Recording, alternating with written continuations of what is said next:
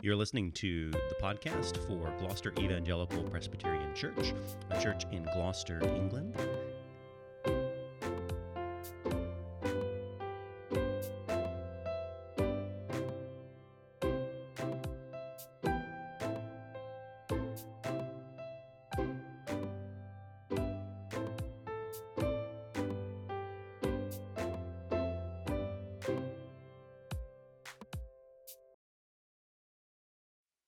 Well, we come to Genesis 35, which is the end of the Jacob cycle. That is not the end of Jacob in the book of Genesis.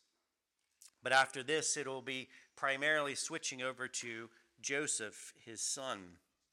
And so here we have this interesting passage at the end of our series on the Isaac and Jacob cycle, one in which the first part is all about God's great blessing, this reiteration of the blessings upon Jacob.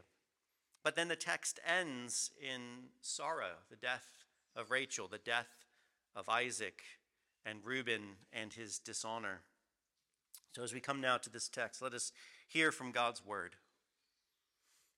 God said to Jacob, "Arise, go up into Bethel and dwell there. Make an altar there to the God who appeared to you when you fled from your brother Esau." So Jacob said to his household and to all who were with him, "Put away the foreign gods that are among you, and purify yourselves and change your garments. Then let us arise and go to Bethel, so that I may make there an altar to the God who answers me in the day of my distress, and has been with me wherever I have gone." So they gave to Jacob all the foreign gods that they had, and the rings that were in their ears. Jacob hid them under the terebinth tree that was near Shechem. And as they journeyed, a terror from God fell upon the cities that were around them, so that they did not pursue the sons of Jacob. And Jacob came to Luz, that is Bethel, which is in the land of Canaan, he and all the people who were with him. And there he built an altar and called the place El Bethel, because there God had revealed himself to him when he fled from his brothers. And Deborah, Rebekah's nurse, died, and she was buried under an oak below Bethel. So he called its name Allon Bacuth.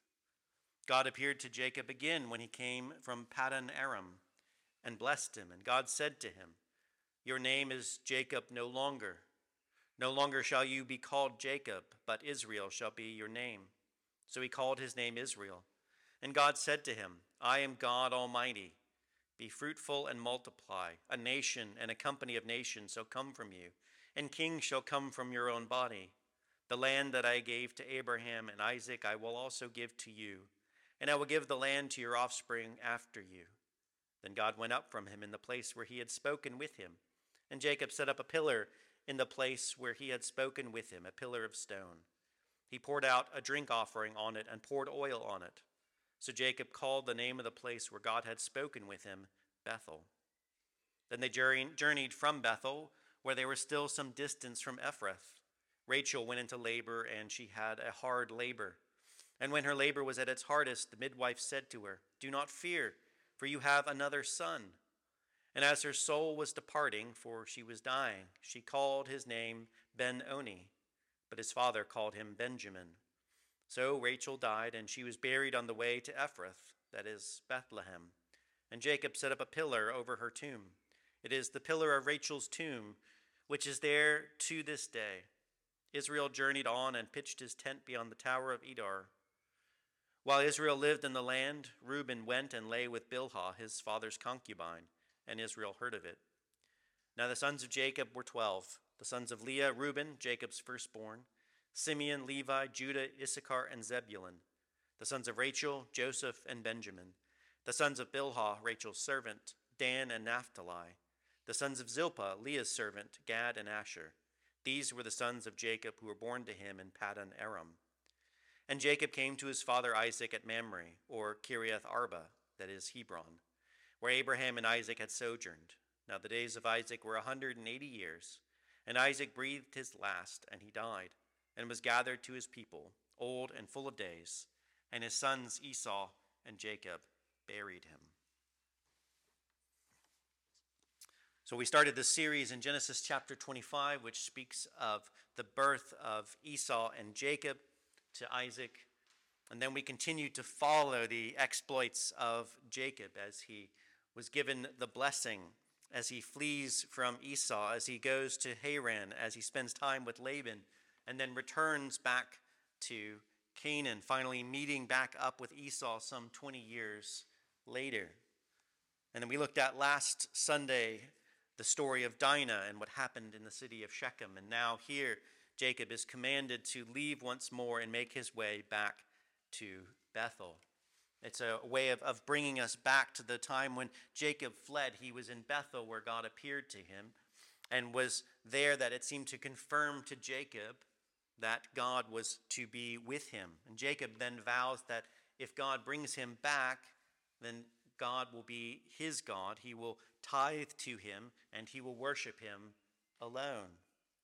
And it seems here that we get finally the full culmination of God who has promised, Jacob who has vowed. God has fulfilled his promise, and Jacob now finally fulfills his vow, even if he needs maybe some prompting from the Lord to begin moving. And so looking at this evening, it simply breaks into two sections here. There's the blessing that the Lord gives to Jacob, and then there's the sorrow that Jacob experiences. And it is interesting just the way the text puts them together. You think from a narrative standpoint, it might have been better to put the sorrows first and to end on this happy note of blessing. But rather we have the Lord's blessing of Jacob, these great and mighty promises that have been given to Abraham and Isaac and to Jacob and now to Jacob again. The Lord promising that he would bless him and be with him, and that he will give him this great land and nations and kings will come from him. And it's in the midst of that then Jacob experiences likely some of the greatest sorrow he would have experienced. The death of Rachel, the one whom he worked so many years for, dies in childbirth. And then his father, though he is full of days and old, nonetheless Jacob and Esau must bury him.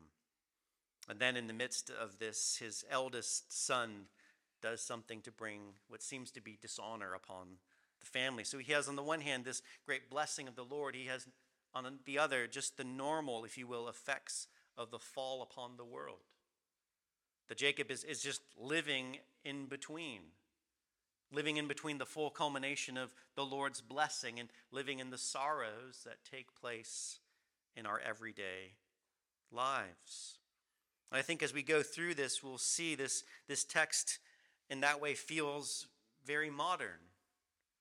For we have the same blessings of the Lord. They're now much more expanded and much fuller than Jacob could ever understand. And the Lord promises to be with us, to never leave us, to never forsake us, and that he will be our God. And he has shown that in the Lord Jesus Christ. But yet at the same time, we face these sorrows. We face death. We face disaster. We face dishonor. We face all of these problems in this life while yet holding on to the fact that God has promised to bless us and to be with us. And you can see through Jacob's life how he holds on to that promise, and he does so very imperfectly. And again, looking at the life of Jacob as we now come to this conclusion in this part of the text, it just simply reminds us that Jacob is just, in many ways, an ordinary person. Given an extraordinary blessing, he has in many ways, he has followed through on his vows, and he has also imperfectly acted throughout his life. But yet throughout it all, he has held on to the Lord, and the Lord has held on to him. Well, as we come to this first section on blessing, we just simply see the way in which Jacob prepares his people. There's this great preparation in the first 4 verses.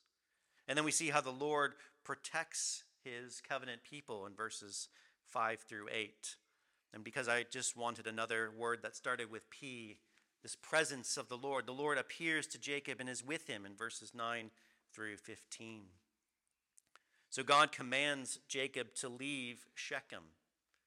It's quite possible that after the previous incident in Genesis 34, Jacob is concerned that the other Canaanites and the Perizzites, that they are greater than Jacob and that they will attack them as they go. And so Jacob, quite possibly, is sort of just sitting still. Things are safe right where he is.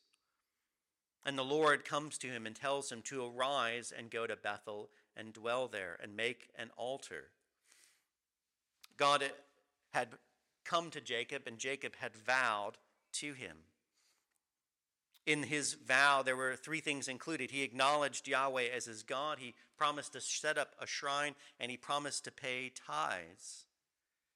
And it seems here that God here is prompting him and helping him to remember the latter parts of his vows, those of setting up the shrine and tithing. But also you'll note that Jacob deals with the first part of that vow, acknowledging Yahweh as his God. In verse 2, Jacob sets about to his entire household. This would include his immediate household, his sons, his then servants, and then also the people from Shechem. So it would have been a large group at this point. And he comes to this really almost disparate looking group and tells them that they are to put away their foreign gods. And it doesn't mean here that Jacob is dabbling with polytheism, as if he's worshiping Yahweh in front and worshiping idols in the back, but rather just this mixed multitude, this camp that he has come, that he was two camps.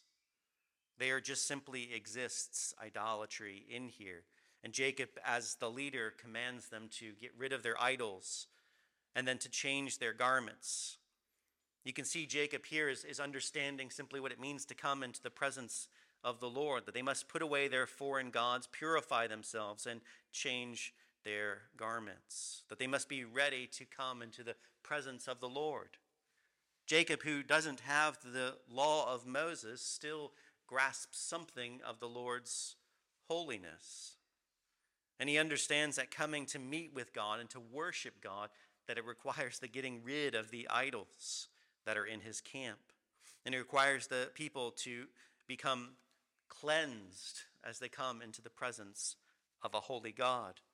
And if nothing else, Jacob is simply teaching this just large group of people what it means to be followers of Yahweh and who it is that they're worshiping.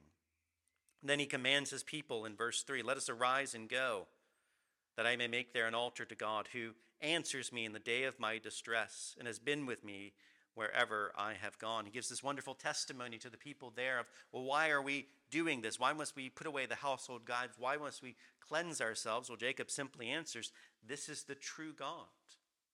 We are going now to worship the true and living God. We are going to worship the one who doesn't need idols, who isn't worshiped through things that man has made, but who is transcendent.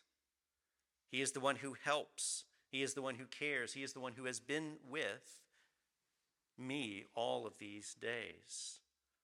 And so verse 4, the people obey. They give all of their idols and also their earrings. It's unclear of what these earrings are, but simply that somehow they're related to idolatry. Then they could be from the people of Shechem.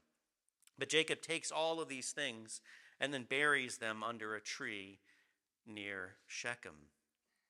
And again, it's unclear as to why Jacob buries these. It's possible he just didn't have a way to either melt them down. How else do you get rid of them as a nomadic tribe? And so he buries them, and they move away from this area, never to come back to them again.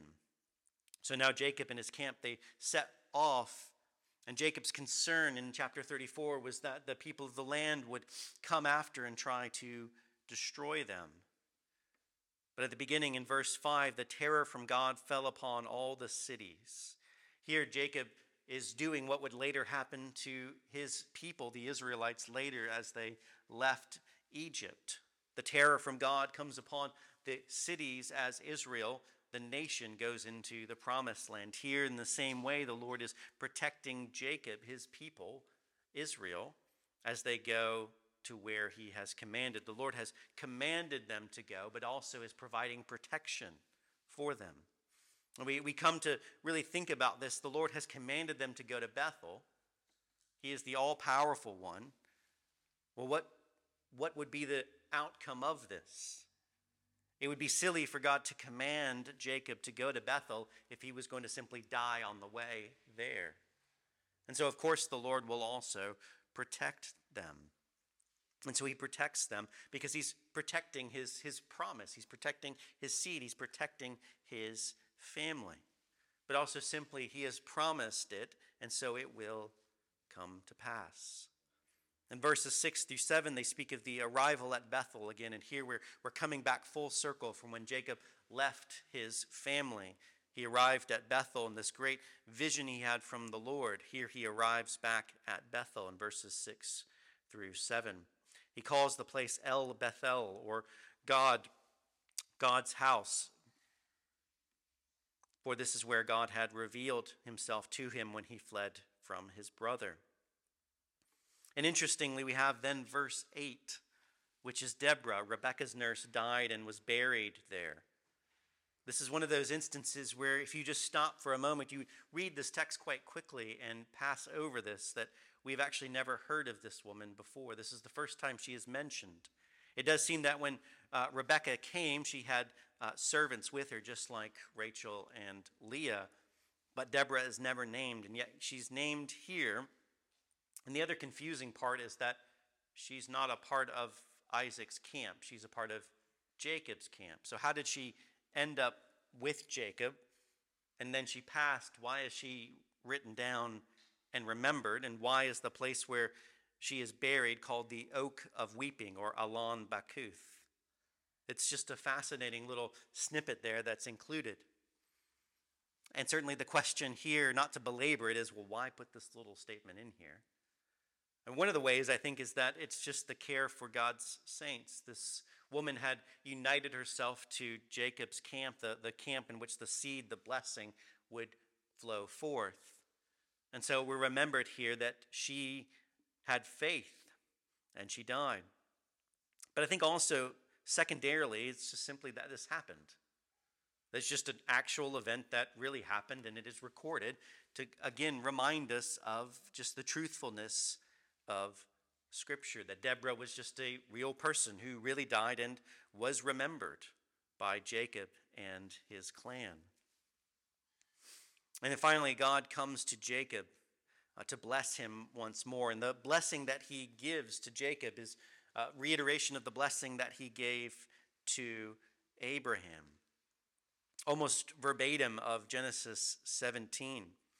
And it was there where God appeared to Abram and changed his name to Abraham, and that he would make him a father of a multitude of nations, making him exceedingly fruitful, and kings shall come from you. And I will establish my covenant. This is from Genesis chapter 17, between me and you and your offspring after you throughout their generations, for an everlasting covenant, to be God to you and to your offspring after you. I will give to you and your offspring after you the land of your sojourning, all the land of Canaan, for an everlasting possession, and I will be their God.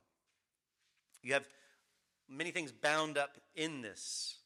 Abram, now called Abraham, would be the father of many nations, that he would have an innumerable amount of descendants. Not a nation, but nations. And also kings would come from him. He would be exceedingly fruitful. God would establish an everlasting covenant with him. And then it speaks about the way in which this covenant will move from generation to generation to generation.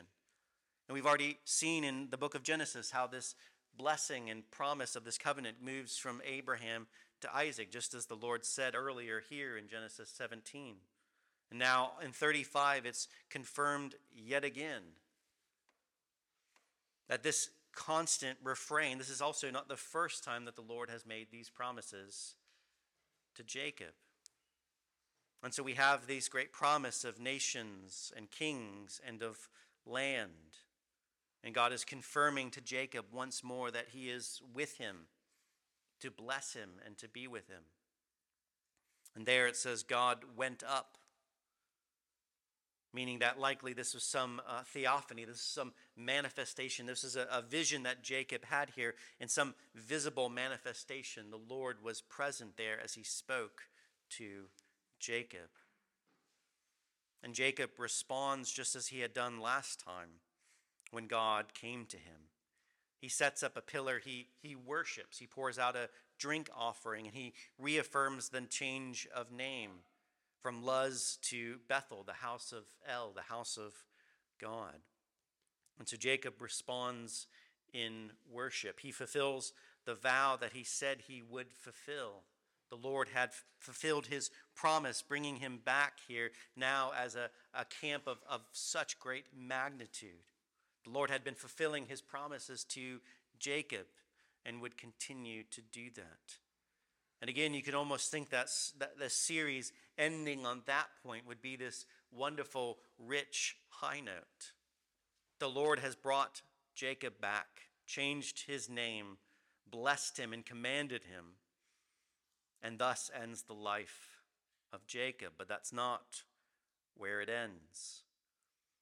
We're then given at the last part of chapter 35, 16 through the end, 3 separate instances of things that are sorrowful to Jacob. There's Rachel's death, Reuben's dishonor, and Isaac's death. So you'll remember earlier in chapter 30 when you have the 2 wives engaged in this almost war of giving birth. Rachel finally has a son, Joseph, and she calls his name Joseph, saying, "May the Lord add to me another son." And so Joseph's name was itself a prayer and a trust in the Lord that he would give another son. And here we see that prayer answered, though maybe not in the way Rachel would have wanted. And she dies in childbirth, but as her son is born, she names him Ben-Oni, which most likely means son of my sorrow. And Jacob, hearing this, changes his name immediately to Benjamin, son of the right hand.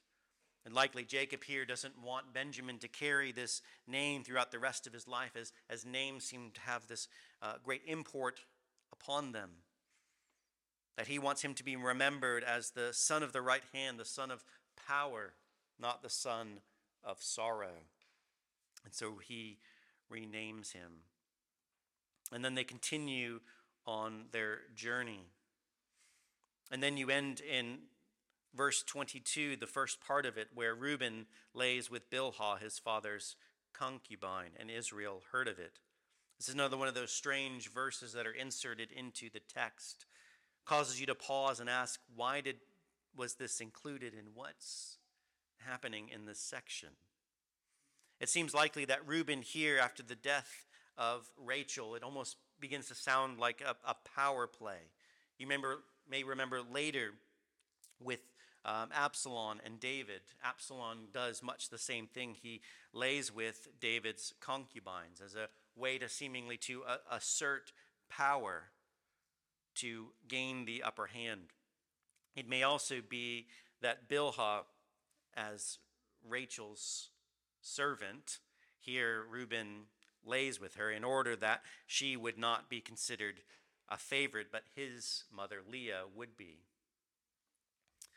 And so Reuben does this and brings dishonor and shame, but nothing else is mentioned here other than there's still friction, there's still problems with inside the family, a theme that will be coming up in even greater ways in the life of Joseph. But now, after the birth of Benjamin, we have the full 12 sons of Israel. Reuben, Simeon, Levi, Judah, Issachar, Zebulun, Joseph, Benjamin, Dan, Naphtali, and Gad and Asher. These were the sons of Jacob that were born to him. These would be the 12 tribes. And here at the end of this section, we finally have all 12 sons here. And Jacob comes to his father at Mamre, and there Isaac dies. He breathes his last, and Esau and Jacob bury him. And now we get to the end of this section. Chapter 36 is a genealogy of Esau, and then we will pick up with Joseph after this. So this is a section, or if you will, a chapter close. And here we have in Jacob's life the death of Rachel. We have his son bringing dishonor and shame, and then his father's death. And as we stand back and think on the life of Jacob, just simply asking the question, is or was the Lord with Jacob? And the answer we see throughout his life is, of course he was. Of course the Lord was with him, blessing him, guiding him, keeping him, and protecting him. But that doesn't mean that Jacob never faced hardships, never faced the effects of his own sin or disobedience. It doesn't mean that he never suffered.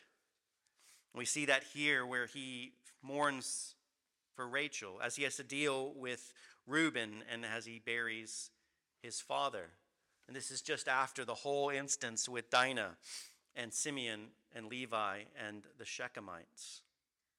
And so we see in the life of Jacob, one in which he was blessed, one in which clearly the Lord was with him, but that didn't preclude him from suffering. In many ways, then, we can move into the New Testament, seeing the Lord Jesus Christ. Was the Father with Jesus? Well, supremely, yes. In a way that Jacob could never experience, the Lord Jesus was with the Father. He was beloved of the Father.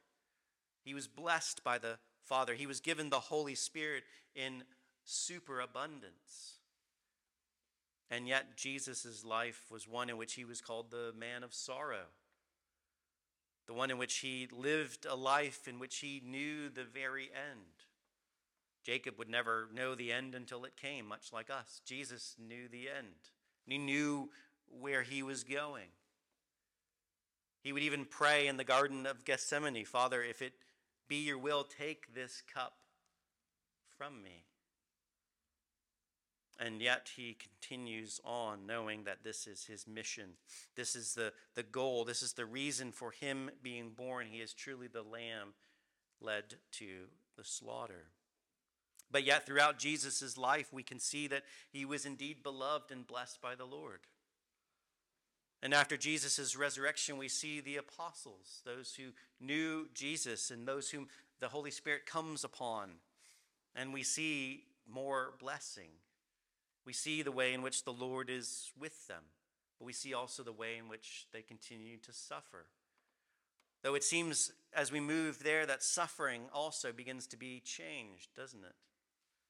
Their suffering is a way in which they show forth. They rejoice in it because they feel they were counted worthy to do so.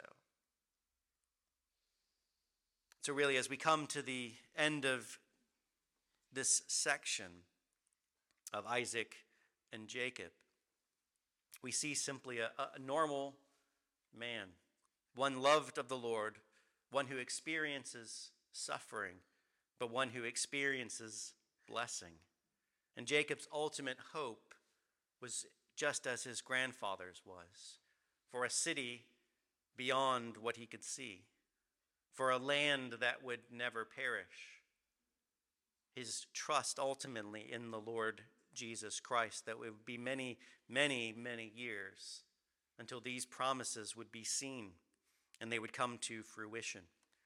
But nonetheless, Jacob trusted the Lord was with him throughout all of these things. And that's what we see from beginning to end in the scriptures, that whatever we face, the sufferings and the trials, the difficulties, the death, all of these things that we face do not preclude the fact that God is with us. But rather, from Genesis to Revelation, we see in the midst of suffering, God is with us. And even so, using these times of suffering for our good. I cannot make this up.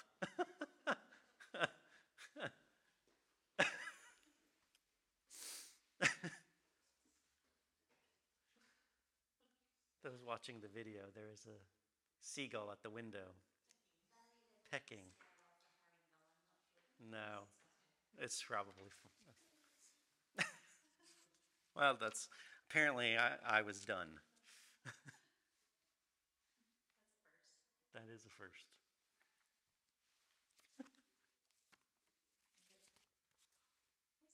Okay. We were small to begin with this evening. Well, let us then simply take hope that all the way back here in the beginning of the Bible, we see God and his presence and his blessing with his people. So let us pray.